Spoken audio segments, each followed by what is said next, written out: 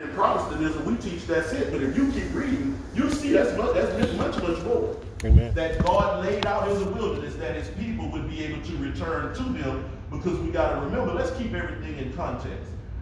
The reason that God had to give the people the laws again in the wilderness is because they had been in Egypt for 430 years and they had forgot to live like God. They had started living like the Egyptians. Now that reminding somebody, been in the nation for so long, for 400 some years, that you forget your own customs and culture and you start living like the country you in. And God challenges us over and over. He says, come ye from among them. Hallelujah. Yes, sir. Yeah, that was, I guess they covered it on the outside now when they got the 10 Commandments that, they got, I guess it's Deuteronomy chapter 4, verse 44, Deuteronomy 31, that's the recapitulation of the law, where he give them everything.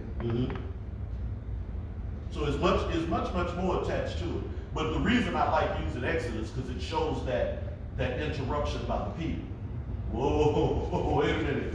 We don't want to hear from God no more. Because even when you read leading up to when he told Moses to have the people to come, when you read up to that, he told the people some things. He said, wash your clothes before you come before God. He said, don't have sex before you come before God. Now, we ain't teaching that in the church yet. Amen. But it's there in Scripture. And I'm going to show why, just exactly why we got the type of teaching about God we got now. I'm going to go ahead. Come on, let's go to Sunday so we can move on. Let's deal with the week at a glance real quick. Where does the Sabbath have its origin? We're going to deal with that. What evidence proves that the Sabbath existed before Sinai? What makes the Sabbath such an appropriate covenant sign? And I keep emphasizing the word sign because some people like to tell you that the Sabbath is the seal of our relationship with God. No, that's the Holy Spirit. That's the Ruach HaKodesh. He's the seal of our sign. When the enemy sees the seal of God on us, which is a spiritual thing, he knows we belong to God. Because we've been sealed with the seal of the Holy Spirit. But the Sabbath is a sign of your relationship with God. Amen. Amen. Amen. On Sunday, he says the origin. Let's deal with the origin of the Sabbath, because so many Western and Protestant Christians think that that's when the Sabbath was given, was at Sinai with what we call the 10 Commandments. But let's see where the Sabbath really originated from. He says, how often we hear the phrase, the old Jewish Sabbath. Yet, Scripture is clear that the Sabbath existed long before there were Jewish people. Its origin is found in the creation week itself. And sometimes in our reading of the Bible, this is something that I know. One thing I know too for sure. When we're reading something that we think we already know, we're not really reading. We're reading the words, but we're not letting it digest into our minds and our souls, so that we may be able to discern what that means. So when you're reading something that you already know, and I tell a lot of my pastor friends this, God hadn't even asked me to share this with all of them. But it's certain ones that I feel that God has asked me to share this with, and I share this with them about the Sabbath. Because when you love somebody, you're going to try to share with them those things that's going to be beneficial to them. Amen. But in our teaching, and this is one thing that I have to bring forth to them, it all depends on what school you go to is how you're going to be taught. And if you go to a totally Protestant thinking school, they're going to teach you from a totally Protestant, Western, European standpoint. Well, the Bible was here, God's word was here way before the West and before Europe even started. So, Scripture is clear that the Sabbath started during creation week. Let's look at that real quick. Genesis chapter 2, way in the beginning. And let's remember that the word Genesis means beginning. Amen? Amen. The word Genesis, Barith, in Hebrew, it means beginning. So let's look at Genesis chapter 2. We'll read verse 1 and 2. Amen. The Bible says, Genesis chapter 2, verse 2 and 3. I'm going to just start at verse 1, really. He says, thus the heavens and the earth were finished, and all the host of them. And on the seventh day, which day? 7. I want that to sink in. You know, people want to say, well, we can pick whatever day we want to. Well, if you go against Scripture, you can. But Scripture emphatically says on the seventh day. Well, of course, then some smart person gonna come and say, well, how you know which day is the seventh day when they didn't have calendars back then? That's good. That's good. But God showed us in Genesis that he created the world, he created the earth, he filled the earth in 7 literal days. 7 24-hour periods where the earth rotates one time, that's a day, takes another 24, the earth is rotating again, another 24. When it does that 7 times, that's called a week. To God, God established the week. Amen. Amen. So now, as the earth is spinning like this, it's going around the moon, but it's spinning on its own axis, but it's going around the sun. It's steady going around the sun. And the moon is out there, and it follows the earth. Hallelujah. And as the earth is spinning, it's the sun, and the earth is spinning, and it spins around the sun. When it goes around the sun one whole time, what that's called? All day. Huh? All day, 24-hour period. No, that's a year. It does Oh, this. okay, I see what you're saying, yeah. Yeah, this is a day when the earth is doing this. This is a day. Or when it's moving. When as it does this, it goes around the sun. Yeah. Okay. And when it does this 365 times, that's a year. 365 times, that's a year. When it goes around the sun, 365 times. Yeah. 365 times, Yeah. we got us a year. Yeah. So when God created the heavens and the earth, he established some things right there, and that's what we call the Adamic covenant. Amen. Now, the Adamic covenant doesn't start when God begins to give them punishment for the fall. The Adamic covenant starts that in the beginning, God created heaven and earth. Amen. Amen? Amen. So, and this is the reason that I know that's true, is because when God created everything, he gave it all to Adam. So therefore, I know that everything that God gave to Adam, that's called the Adamic covenant. Because the Bible, we read last week, which was a little profound to some of our brains as well, because we thought that man is the only one that God got down in the dirt and made from the ground. But we read last week that also, that God, come on, let's go look at it again. Look at verse 19 in chapter 2. And out of the ground, the Lord God formed every beast of the field and every fowl of the air. You see, so God formed them too out of the dirt of the ground.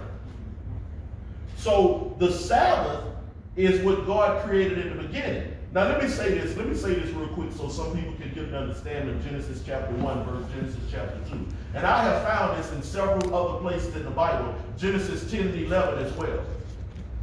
The events that's written in Genesis chapter 1 is God, watch this, in Genesis chapter 1, we have read it several times before. The Bible continues to say, and God said, and God said, and God said. Ain't that right? Yeah. So what God was doing is God was thinking about making the plan for what he was going to do. Well, then in Genesis chapter 2, we see him doing it. Now, there's a lot of people that teach that God made human beings twice. No, he did not. Genesis chapter 1 is his start of making them, and Genesis chapter 2 is his actual making. That's why Genesis chapter 2 talks about the same thing that happened in Genesis chapter 1. It's just that he's explaining how he did it when he was thinking it and saying it in Genesis chapter 1. He's showing us in Genesis chapter 2 how he actually performed it. Amen? I got 2 hands. If you really go look at Genesis chapter 1, verse 24, in the language that's used, it says, God said, let the land produce living creatures according to their kind, livestock, creatures that move along the ground, and wild beasts, each according to his kind.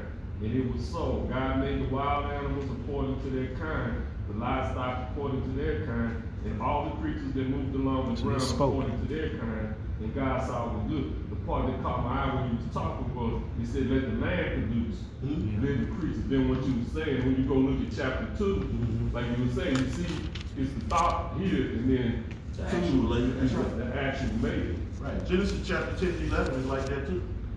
He shows us in Genesis chapter 10 Noah's boys and their bloodlines, and then he tells us about what happened at Babel.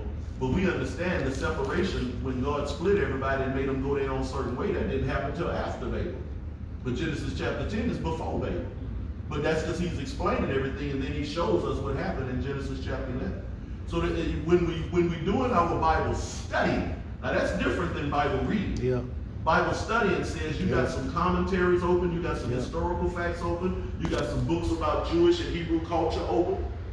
Now the lesson made the point that there were no Jews in the beginning. Adam and Eve did not have a nationality. Amen. We didn't realize nothing about nationality until Moses comes along and it was called Hebrews. Yeah. And then of course we understand Jews in Israel didn't come along until Jacob wrestled with the angel all night. So we have to be able to keep all of this in perspective and understand that when God gave the Adamic covenant, that's the covenant of man. That's the covenant of the earth. And let me show you why this is important. Does not the sun still rise in the west and set in the east? Amen. Yes. That's part of the Adamic covenant. That's the way God established it from the beginning. That the sun would rise that the sun would govern the day, he says, and the moon would govern the night. That's still true.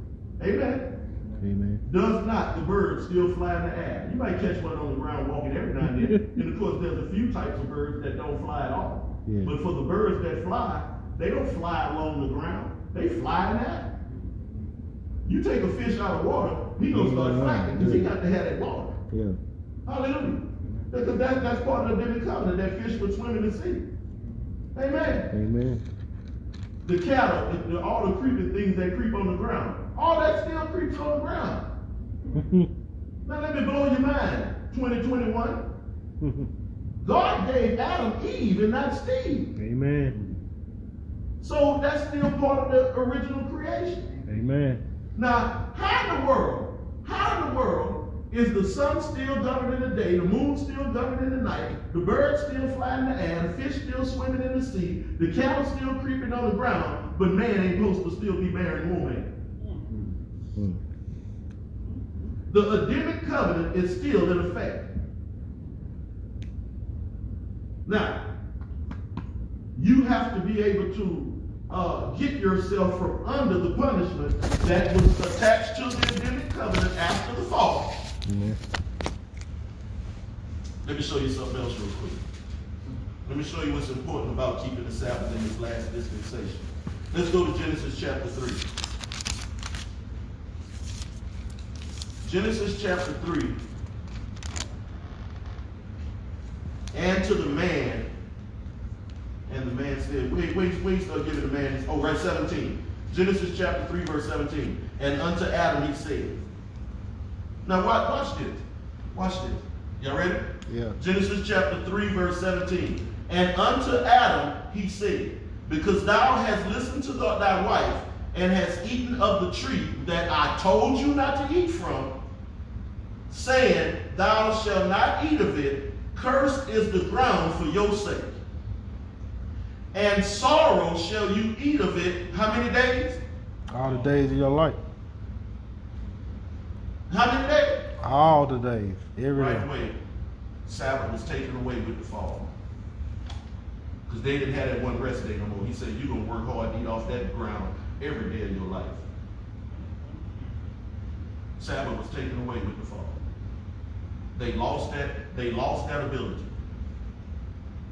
to be able to draw themselves into God, cease from their rest. Because what God did in Genesis chapter 3 is he made where man now has to work hard every day. And thou shalt not eat of it, cursed ground. Verse 18. Thorns also and thistles shall bring forth to thee, and thou shalt eat the herb of the field. In the sweat of thy face shalt thou eat thy bread till thou return to the ground, for out of it was thou taken. For dust thou art, and for dust thou shalt return. All around disobedience. Now the only way we get ourselves from under any of that curse that was issued in the Adamic covenant is accepting Jesus. Amen. That's the way you get from under the curse. Amen. Pain. Women are not supposed to have pain with childbirth. When you look at the punishment that was given to the woman, if he tells her that part of the punishment is to have pain in childbirth, it must mean that before the fall that she wasn't supposed to have pain in childbirth. Amen. Amen. If he told to the serpent, from part of your punishment is from now on you're going to crawl on the ground like a snake, it must imply that he must have not been crawling before, if crawling in the dirt is part of the punishment. Amen. Amen. Amen. So we understand now when we talk Sabbath, we're talking about God's original creation. We're not talking what God gave Moses at Mount Sinai. Terrible, terrible, terrible Protestant teaching. Terrible, terrible Western teaching. Amen? Terrible European teaching. Now, let me say this about the Sabbath real quick. And I've challenged y'all with this before. It may come out of your own mouth sometimes. But I can have a conversation. You can have a conversation with anybody you know. And I bet you somewhere in the first 3 minutes of that conversation, they're going to tell you how tired they are. Yeah. Yes, they will, or they're going to yawn. Oh, I'm so tired. You complain about, let me show you how rebellious and ignorant we are. You complain about being tired, but you want to argue with me about a rest day. How ludicrous is that? And no, you can't pick your day yourself. That's the problem with Western and Protestant teaching. You have been taught you can pick it out of here how you want. No, that ain't what God say. A few of these scriptures were written for your edification. Oh. Some of the scriptures are meant to correct you and rebuke you. No, he said all scriptures. Hallelujah. Amen. So, if you call yourself a Christian, if you believe that you are God's child, I'm going to tell you standing before you emphatically that God's expectation is that you would do your best to follow his word. Amen. Amen. Mm-hmm. Amen. Okay, so where did all the confusion come from? All right. Am I cooking with gas? Yeah. Okay. So now we got in the, Jesus died at about 29, 30 AD. Because we have to remember, they say his public ministry, they say his lifespan was 33 years. And reading commentaries, we understand that Jesus was born before King Herod the Great died, because we understand that it was King Herod the Great who was nervous because they said a new king was being born. Y'all read the beginning of Luke and Matthew. Y'all know the story. Amen? So King Herod put out a decree to have all baby boys killed. Remember that? Yeah. But this all happened in about 4 BC. That's when Yeshua was born. It's pretty much agreed on throughout theology. Most theologians, current day and past, have agreed that Jesus was born during the time of Herod, and they know for sure that King Herod died in 4 BC. And Yeshua had to be born before that, because King Herod was nervous that a new king was being born. Hallelujah. Mm-hmm. So you start at 4 BC, and then we come up 33 years from that, and that'll give us about 29 to 30 BC when Yeshua died. Well, when you start doing a study of when each of these books was written, when the Gospels and the New Testament letters was written, you start seeing dates like 37 AD, 42 AD, all the way up to when John wrote Revelations, which was the last one, which was about 95 AD. And if you study these things, you'd be able to open your heart and your eyes a little bit more to what the Bible is really trying to say, instead of grabbing on to what happened in 200 AD when St. Augustine and all these guys started writing. 200 AD. The Gospels and the New Testament, Paul's letters, was written in 34 and 37 on up. That's when they started writing. 37 AD on out to 95 AD. The New Testament was finished by the time we got to year 100 AD. AD 100. The New Testament was finished. Now watch this. Let me put my glasses. The Bible was finished for me. Now I'm going to be honest with y'all. I don't want to hear nothing else nobody got to say. I'll read St. Augustine's writings. I think some of them are real good. I think some of them are ludicrous. How can you compare the Sabbath, which is in God's commandments at Sinai and in the beginning, and you're going to compare that to circumcision? Amen. Circumcision, we know God told Abraham that. That's an Abrahamic covenant law. Circumcision. But St. Augustine compares, well, since circumcision is obsolete, that means that the Sabbath is, how did you pull that rabbit out the hat? How did you compare circumcision to the Sabbath? But you got people that's reading that and going with it. So we got in 200 AD, St. Augustine. We know what happened in 325 AD when Constantine becomes a Christian in about 312 AD, and then he marries the Roman government to the church. Therefore, now we have the Roman Catholic Church in 325 AD. I'm saying this stuff slow so you can go check it out, because I love for everybody to go study to see if what I'm saying is true. I love it. Amen. So in 325 AD, they have what's called the Council of Nicaea, and they started coming up with what Scripture means. In 325 AD. And this is what people holding on to. Let me tell you what I'm holding on to. I'm holding on to what was written in 95 AD and before. That's what I'm holding in my hand right now, minus about 14. But this is enough. Hallelujah. When we talk about the Apocrypha writings, it's about 12 to 14 books that's not in this Protestant Bible, that is in the Catholic Bible. Now you got to ask yourself, hold up, Jack Benny, how that happened? Well, in 1517 AD, here comes this guy on the scene, Martin Luther, who has a grand problem with the Catholic Church. And he goes to the church in Wittenberg, Germany, and he nails what's called his 95 Theses to the door at the church in Wittenberg, Germany, telling them these are 95 problems that he got with the church because the church is wrong. They're not being biblical.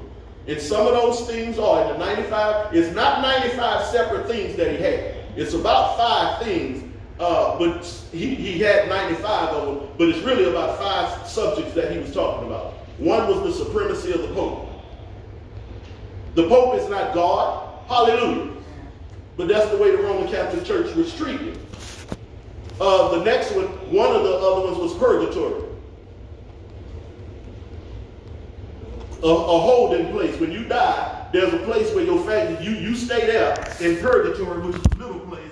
And your family get to pray for you, and if they pray the right prayers to God, God can let you into heaven. That's called purgatory. Also, there's this one called indulgences, where they would find artifacts of Mary, Joseph, Jesus. They would, archaeologists would dig up artifacts, and the Catholic Church was selling this. People saying, well, if you buy this certain artifact, you saved. You go into heaven. Now, that's the 3 that I can remember right off the top of my head. It's about 5 to 6 categories that makes up those 95 theses. But the Catholic Church didn't want to debate Martin Luther on those issues, so they excommunicated him, meaning they put him out the church, and Martin Luther, Ziegler, and John Calvin was given the credit for starting the Protestant movement. And the word Protestant, the root word in the word Protestant is protest. They was protesting the church. But let me show you something that's the problem. Every time we begin to protest, we really not protesting God, we protesting the way the men doing God. That's how we got here in Sabbath rest. Wasn't nothing wrong with pastors teaching of the word of God.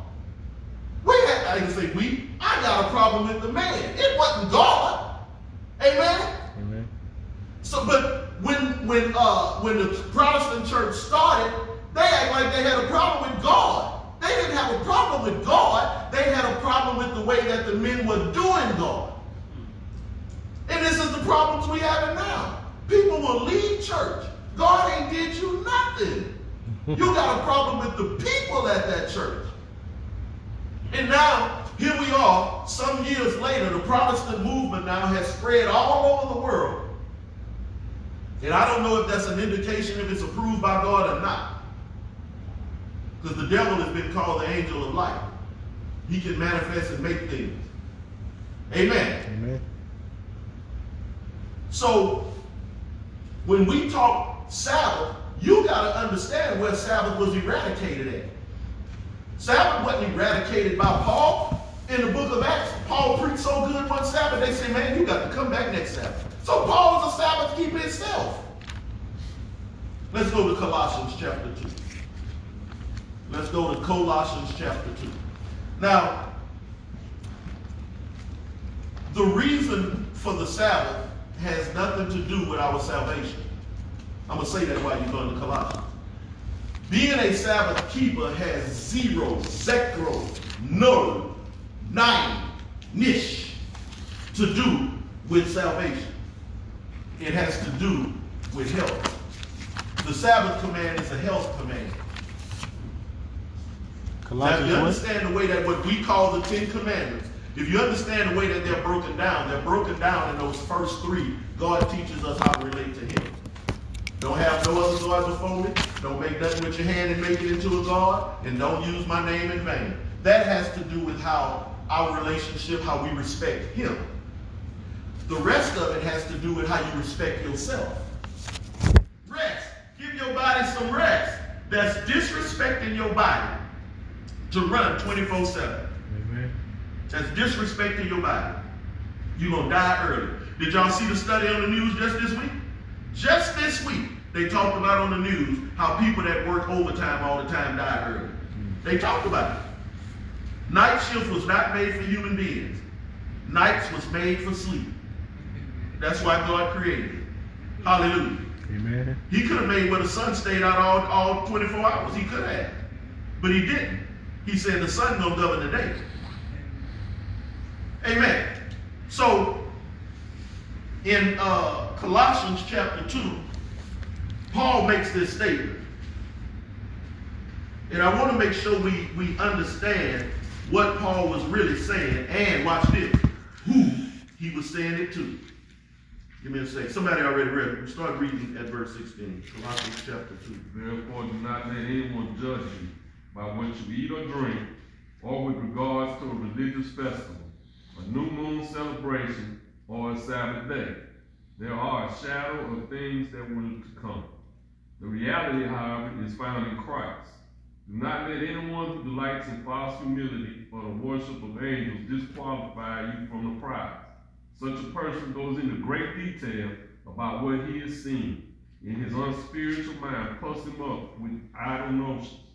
He has lost connection with the head, from whom the whole body, supported and held together by its ligaments and its soon, grows as God causes it to grow. Amen.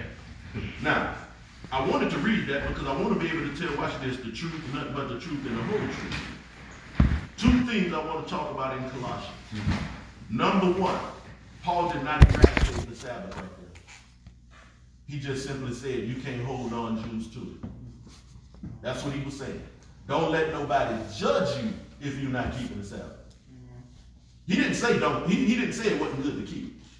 He didn't say it was like the sacrificial system where you don't do it no more. He simply says don't let nobody judge you if we. This church, Sabbath rest, I pray to God. I try my best not to do it. To give the people the implication that if they're not keeping the Sabbath, they're not saved.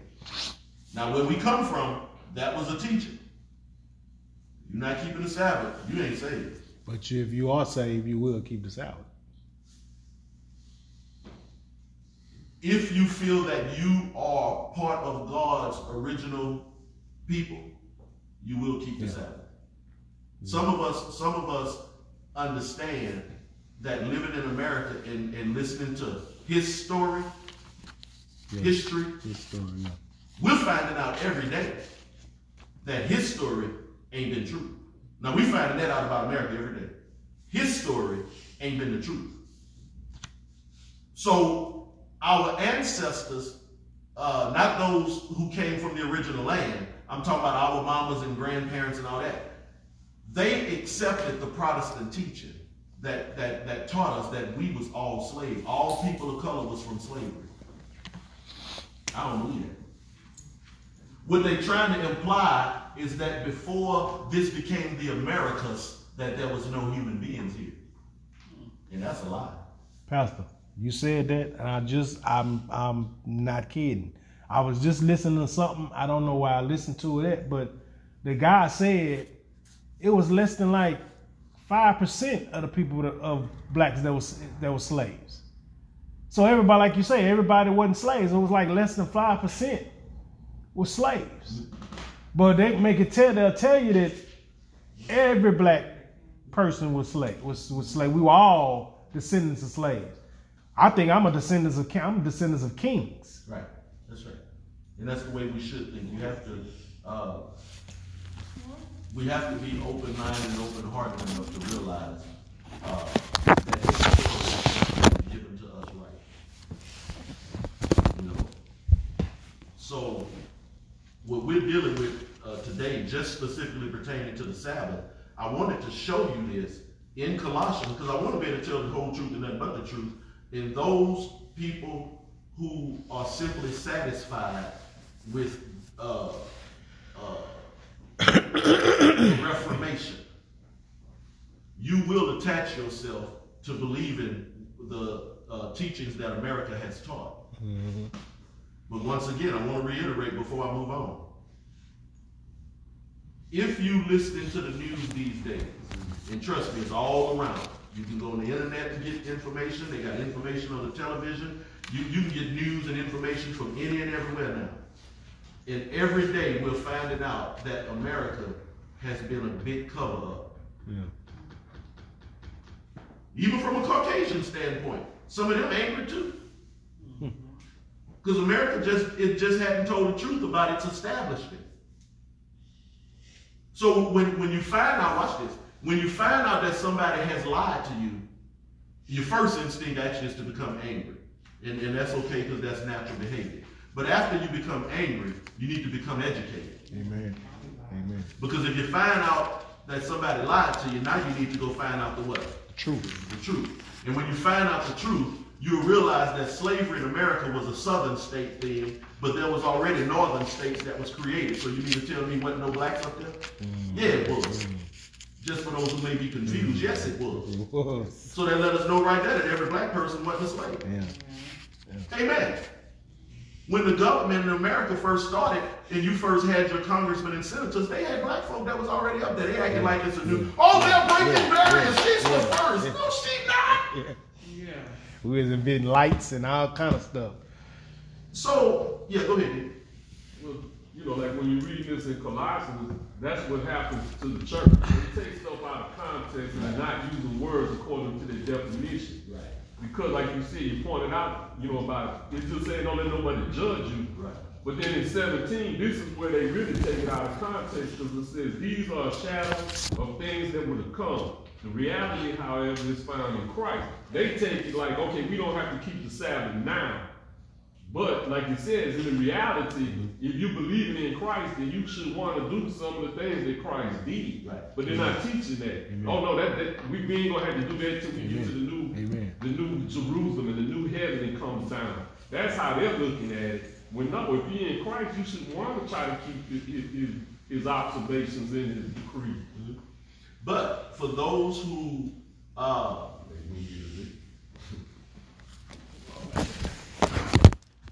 if you have people that only understand the Bible from an American standpoint, from a Western, let me put it this way so I can cover it all, from a European standpoint. If you have people that only deal with God's word from a European standpoint, you cannot hold the Sabbath to those people.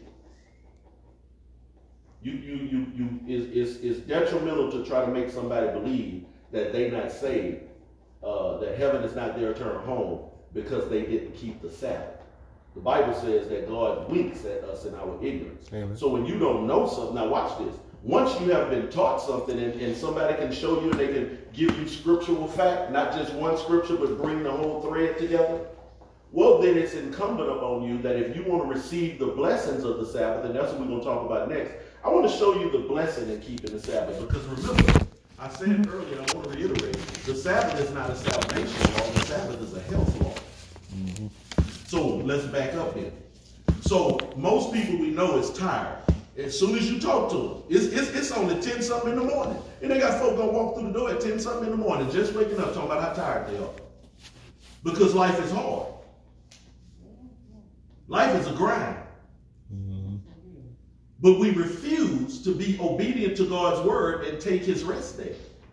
Amen. Well, then you got those who say, well, you can make any day that you want to. You're still being disobedient because if you are going to keep a Sabbath, he said what day to keep it. Amen. Amen. But I can't hold non non-Hebrew thinking people, non-grafted in people, let me put it that way. I can't hold non-grafted in people to that. Let me tell you something. Now, we know this to be true. They got some folk who satisfied with calling themselves Christian and they never go to church. They satisfied with just saying, yeah, honey, I'm saved. You ain't never at church. Weddings and funerals. Yeah, they call them Christians. Christmas and Easter. Call them Christians.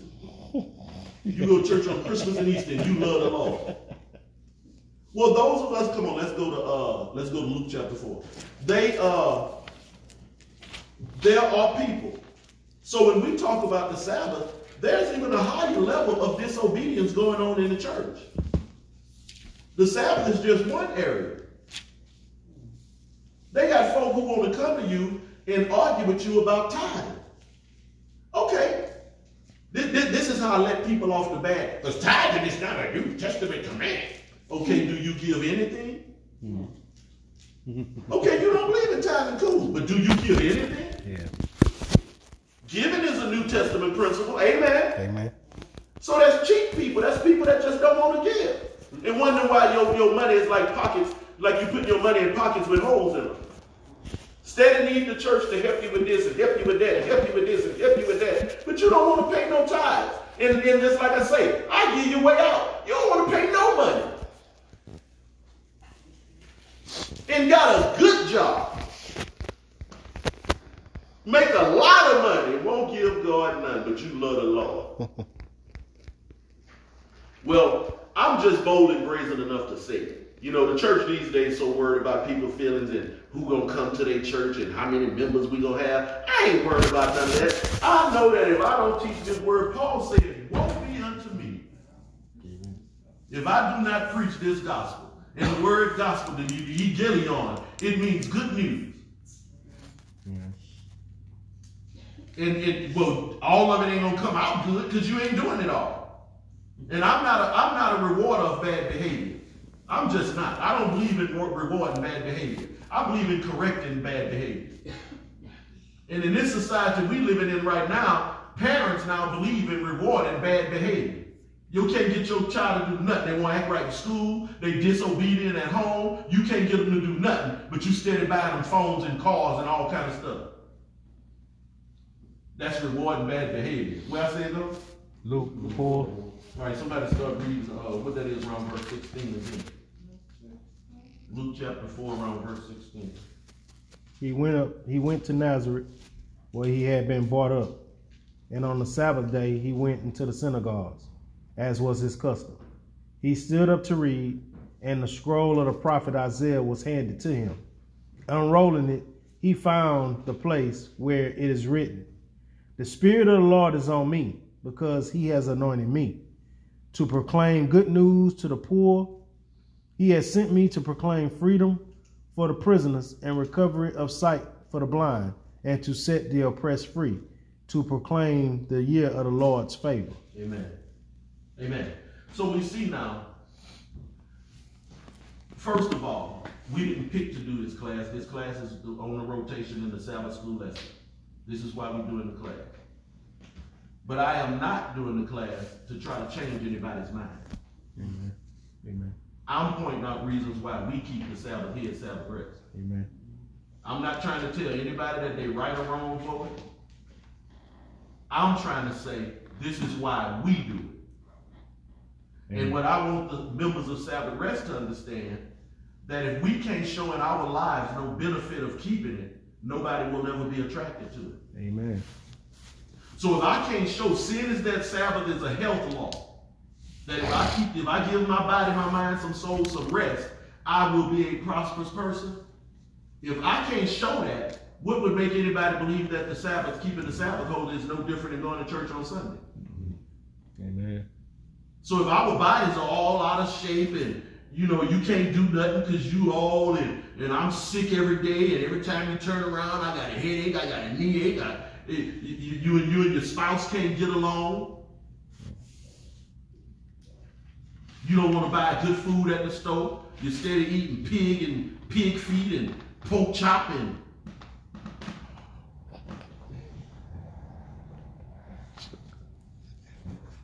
If we can't show no benefits, how would it be attractive to somebody? And the people of God got to understand that. And that's all of us. Let's take away the Sabbath conversation for now. And let's just talk about being a Christian, period. If you can't show the world no benefit of being a Christian, what would make them want to be one? Just because your choir sang good? You got about 3 weeks of good singing to actually keep somebody in here. Because after you go over your rotation and you get back to them same songs they heard before, pew, beep, beep, they like road runner, beep, beep, they out of here. So we have to be able to make Christianity so attractive to where you don't even have to open your mouth. Folk don't want to come and see what you got. Amen. My money always so good. Amen. My health is always good. I feel good. 58 years old, I ain't on no Dr. Dope. Hallelujah. Amen. I know what to put in my mouth for my body to digest. I put the wrong thing in my mouth now, and my stomach giving me trouble right now. Because I went and ate seafood nachos. All that cheese and that crap on my stomach like right now. I'm paying for it right now. Friday's supposed to be my splurge day. Well, I'm going to just have to start splurging at Subway.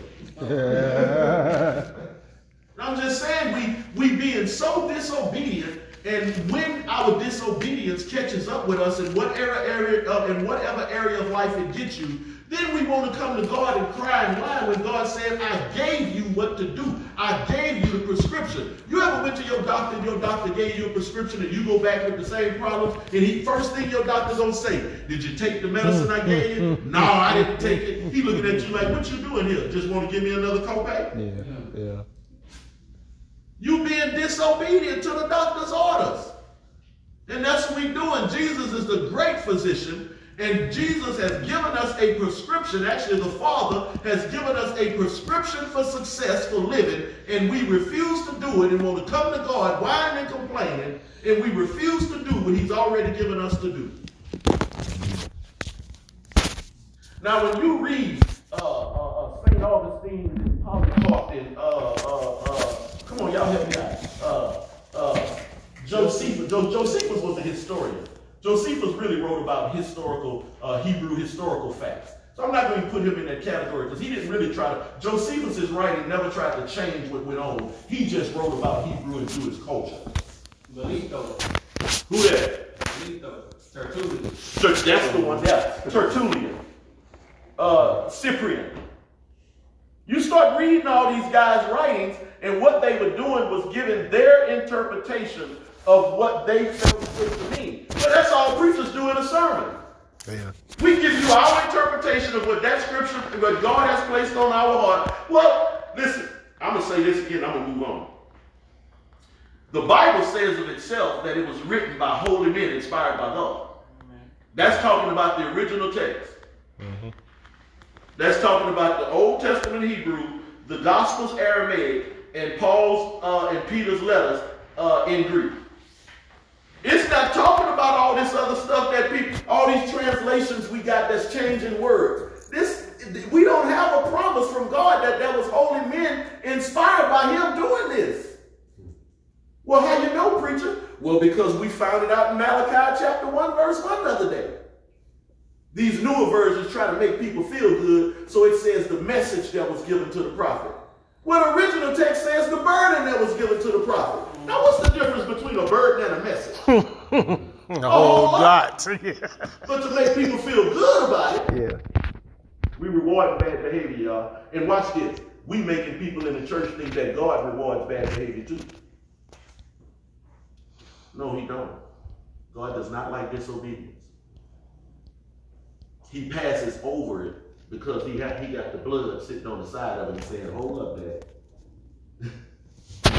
My blood over. Therefore, He passes over our sins. But God still don't like disobedience.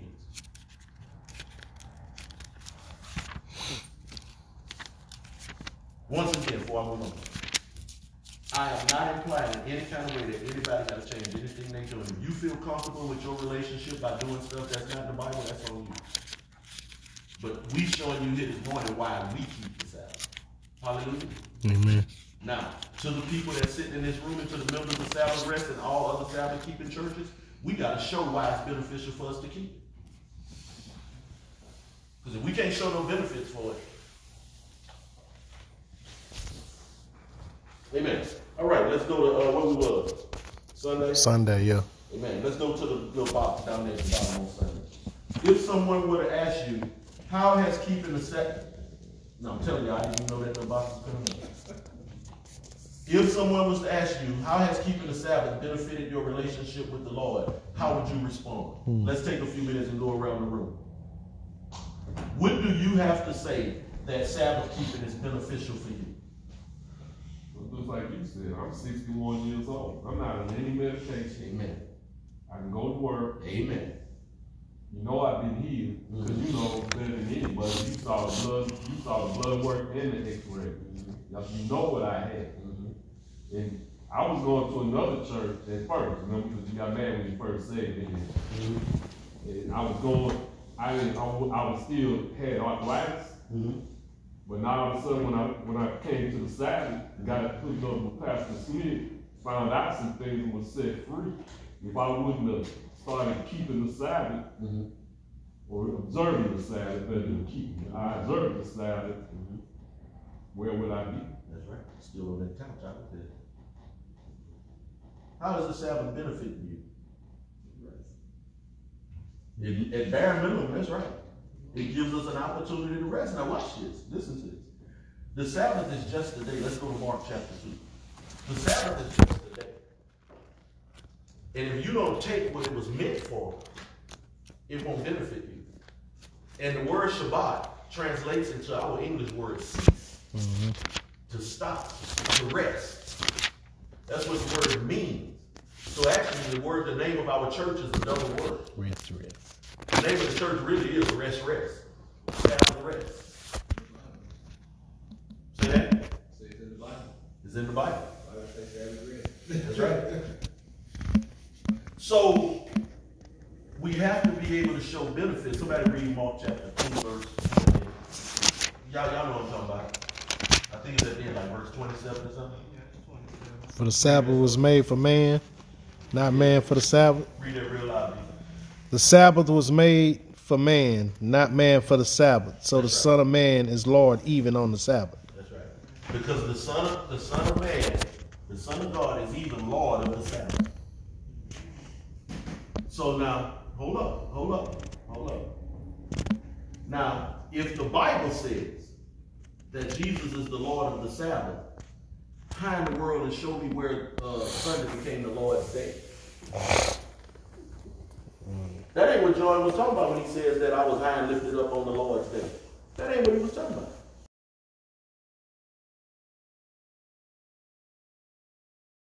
The European Protestant movement begin to now pinpoint things and make them and try to interpret them to mean something that's not what that means in Hebrew and Greek. And if we talk about the Gospels in Aramaic, yes, sir. I was gonna say that earlier, because that's why a lot of times we like I said, we don't study our Bible, we know it Bible. Because the correlation you trying to make earlier was that is that the Sabbath for Jew. That's right. But Jesus himself said that the Sabbath was made for man. He didn't say that the Sabbath was made for Jew. He said that the Sabbath was made for man. So see, we missed that. You know what I'm saying? Why we want to say that was a Jewish thing? You didn't say it. You said it was made for man. That's all mankind. That's right. Good observation. The elder was pointing out, he got his mask on. I don't know if y'all can hear him clearly, but what he pointed out was this scripture we just read, Mark, says that the Sabbath was made for man, not for Jews. They even call it, watch this. They in a few interpretations of the Bible, they call it in the New Testament, they called it the Jews' Passover. But when God instituted the Passover in Exodus, he said this is the Lord's Passover. You see how things can change? Because you got what we did in America, since we are the baby country out the whole world. I don't think there's ever, don't quote me, but I don't think there's another country that has been established since 1775. They just changed name, but they were still there. So in other words, we the baby of all the countries. And here come the baby showing up on the scene, and now you're gonna try to dictate how everything should go. Hey KJ, what should we do? What should we do? What should I preach about today? Yeah, I know you know. Why don't I go ask the young they stay in the room. What are we gonna do in here? And that's what America does. America shows up on the scene as the baby of all the countries, and it starts telling the people, because listen, this is something that, I don't want to say it. Let me say it this way. This is something that Europeans know. That if you keep saying something, it don't matter how wrong it is. If you keep saying it over and over, people will believe it. That's Trump's biggest power. Trump's biggest power and his supporters, let me get in front of the phone. Trump's biggest power and his supporters is they believe that if you keep saying something, that makes it true. You can say it all you want, that don't make it true. And that's what his supporters believe. By the way, I am not Democratic, because I don't want people to get it twisted. He must be for Biden. I ain't for none of them nuts. Amen. I'm for God. Amen. I'm for what's standing up, what's in this word. Hallelujah. So the Bible says, now Jesus said that he's the Lord of the Sabbath. That's what Jesus said. So my admonition is this. If you don't want to live like Jesus, you don't have to. Ain't nobody putting no gun in your head. Why is everybody walking around trying to call himself a Christian and you don't want to do what the Lord did? Nobody forcing you to.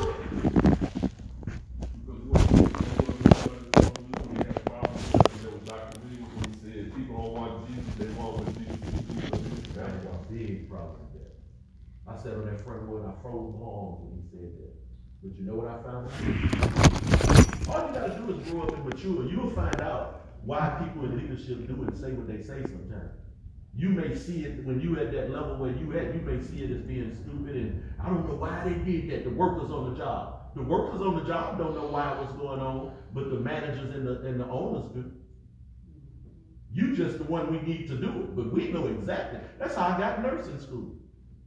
I ain't gonna tell the story. Y'all done heard it 50 times. Somebody said you might know how to do it, but you don't know why you do it. And they got a lot of people that's handling God's word like that. They got a lot of people that's handling God's word. And sure, you can read the Bible, you see the words that's here, but you have no historical background. You don't know nothing about Jewish and Hebrew culture. You won't go and try to translate any of the words to make them mean what they mean in the Bible, not what they mean in 2021 in America. Because the generation these days, I'm 58 years old and I ain't never seen add and taken the words out of the dictionary. I ain't never seen that my whole life. Within the last 2 years, I done seen where they done took words out of the dictionary and add them in. And we let the babies decide. Me and Damien had a whole radio broadcast about it the other night. The children are in charge. That's who's running the world. When you go to the store to shop, what kind of clothes you see in the store? All of them is for what? The TV shows, the music. We let young people run everything.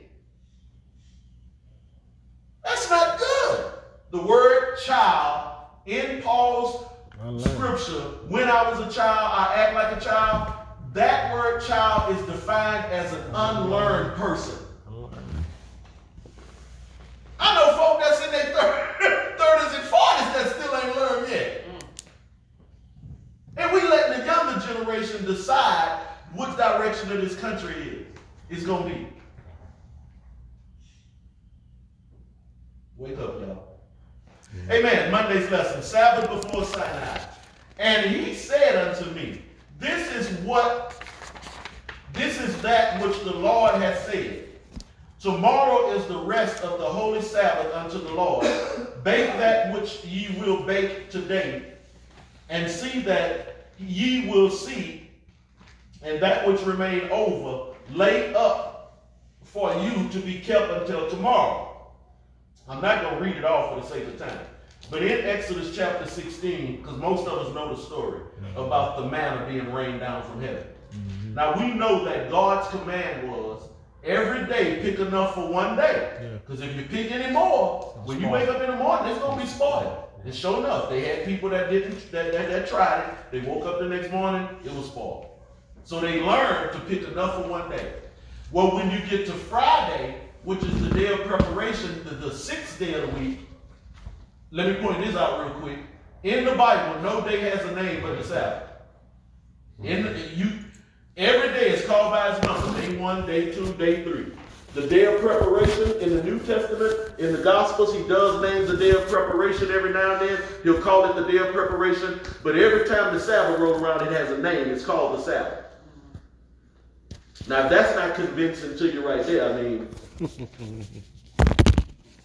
So, on Friday, on the day of preparation, he told them to go out and pick enough for 2 days. Reason being is because I'm not raining none down tomorrow, because tomorrow is the Sabbath. So I preached a sermon one time that says, heaven don't work on Sabbath. I don't want to argue and debate with nobody over it. It was the name of a sermon to prove a point about this scripture. That God said he ain't working tomorrow, so you better get enough for 2 days on Friday. Hallelujah. Amen. So we know at least from the time of creation, we know God rested on the seventh day. We even see that here in Exodus, go to your timeline, Jack, and show me what year was this, when they was at Sinai, when they were in the wilderness. They got it like 1446 BC. They was in the wilderness for 40 years. They got the recapitulation of the covenant in Deuteronomy 29 and 1406. So it's 1446 BC. Okay. So from creation to 1446 BC, which is a whole lot of years, because remember, it ain't just 1400 years, because remember, Old Testament time started at the high number and went to the low number. So we see now that in the beginning God was keeping the Sabbath. We know that God was still resting on the seventh day when they was in the wilderness. So for all that time, God's still resting on the seventh day. And if God is resting on the seventh day, I bet you down to $1 he was still encouraging his people to rest on the seventh day. Amen. This is why we keep the Sabbath here in Sabbath rest. I got evidential proof to show you that this is what God's expectation is. In the Gospels, did not the Bible say, Jesus said this himself, you better pray that your flight ain't on the Sabbath day. He was talking about the destruction of the temple. When things was getting ready to happen in 586 BC, 70 AD, at the destruction of the temple, he said, you better hope it don't happen on the Sabbath day, because there was Sabbath travel laws. He said, in other words, you ain't gonna be able to run that far. You better hope that they're on the Sabbath day. So if Jesus is saying all of this stuff, I just don't see in the Bible for God's holy people. Now they got some who okay with just being church members. There's a lot of people they okay with that. They're not trying to learn nothing. They're not trying to, and I'm not even talking about the Sabbath right now. I'm talking about period. They got people that just go to church. Every week they get dressed. They show their little dresses and shoes on Facebook, but they're not trying to study and learn nothing and move forward. They just like going to church. Then you got those of us who really trying to learn exactly what this word really was trying to say to us in the beginning. God's original intent. There's those of us, and it's just not here, Salary. They got some people that really love the Lord. They dig it. They search it. They trying to find the true truth. Like the for real, they trying to find the true truth. Hallelujah. Amen. Amen. And we got it here. We're going to take our time and we're going to dig. Amen. Come on, let's go ahead and stand. Once again, to those who may be listening, who may not be Sabbath keepers, I ain't trying to put no pressure on you. I'm not saying that you're wrong, you're going to hell, or this, that, and other. I'm simply pointing out what the Bible says and why we keep the Sabbath here. Hallelujah. Amen. Father, it is in the wonderful name of your Son, Yeshua HaMashiach, Jesus Christ, the Messiah, that we pray. God, we give you praise, glory, and honor for all the things that you do. Father, we thank you for your word, because we know that there's power, there's clarity, there's understanding, there's healing, there's deliverance, God. There's everything that pertains to life and God, and it's in your word. So we thank you for your word, God. We thank you for your son, Jesus, who came and lived perfect life, God, showed us how to do it, God. And he allowed mere men to hang him on an old rugged cross, God. They even put him in a borrowed tomb, Father. But we thank you that it was predestined, God, that he would rise on the third day. And he did. And we thank you for it. And he said before he leaves this earth, God, he would pray to you that you would send the Paraclete, God, the Holy Spirit, the Ruach HaKodesh, the one that's just like him, and that he would live with us and in us, God. So we thank you, Father. We know that you have given us everything that we need to be successful on this earth. So bless us, use us, and keep us as we go into our next phase of service, God. As we lift up praises and worship to your name, we give you honor and glory for it all. And it is in the wonderful, everlasting name of your Son, Jesus, we pray. Amen and amen. Hallelujah.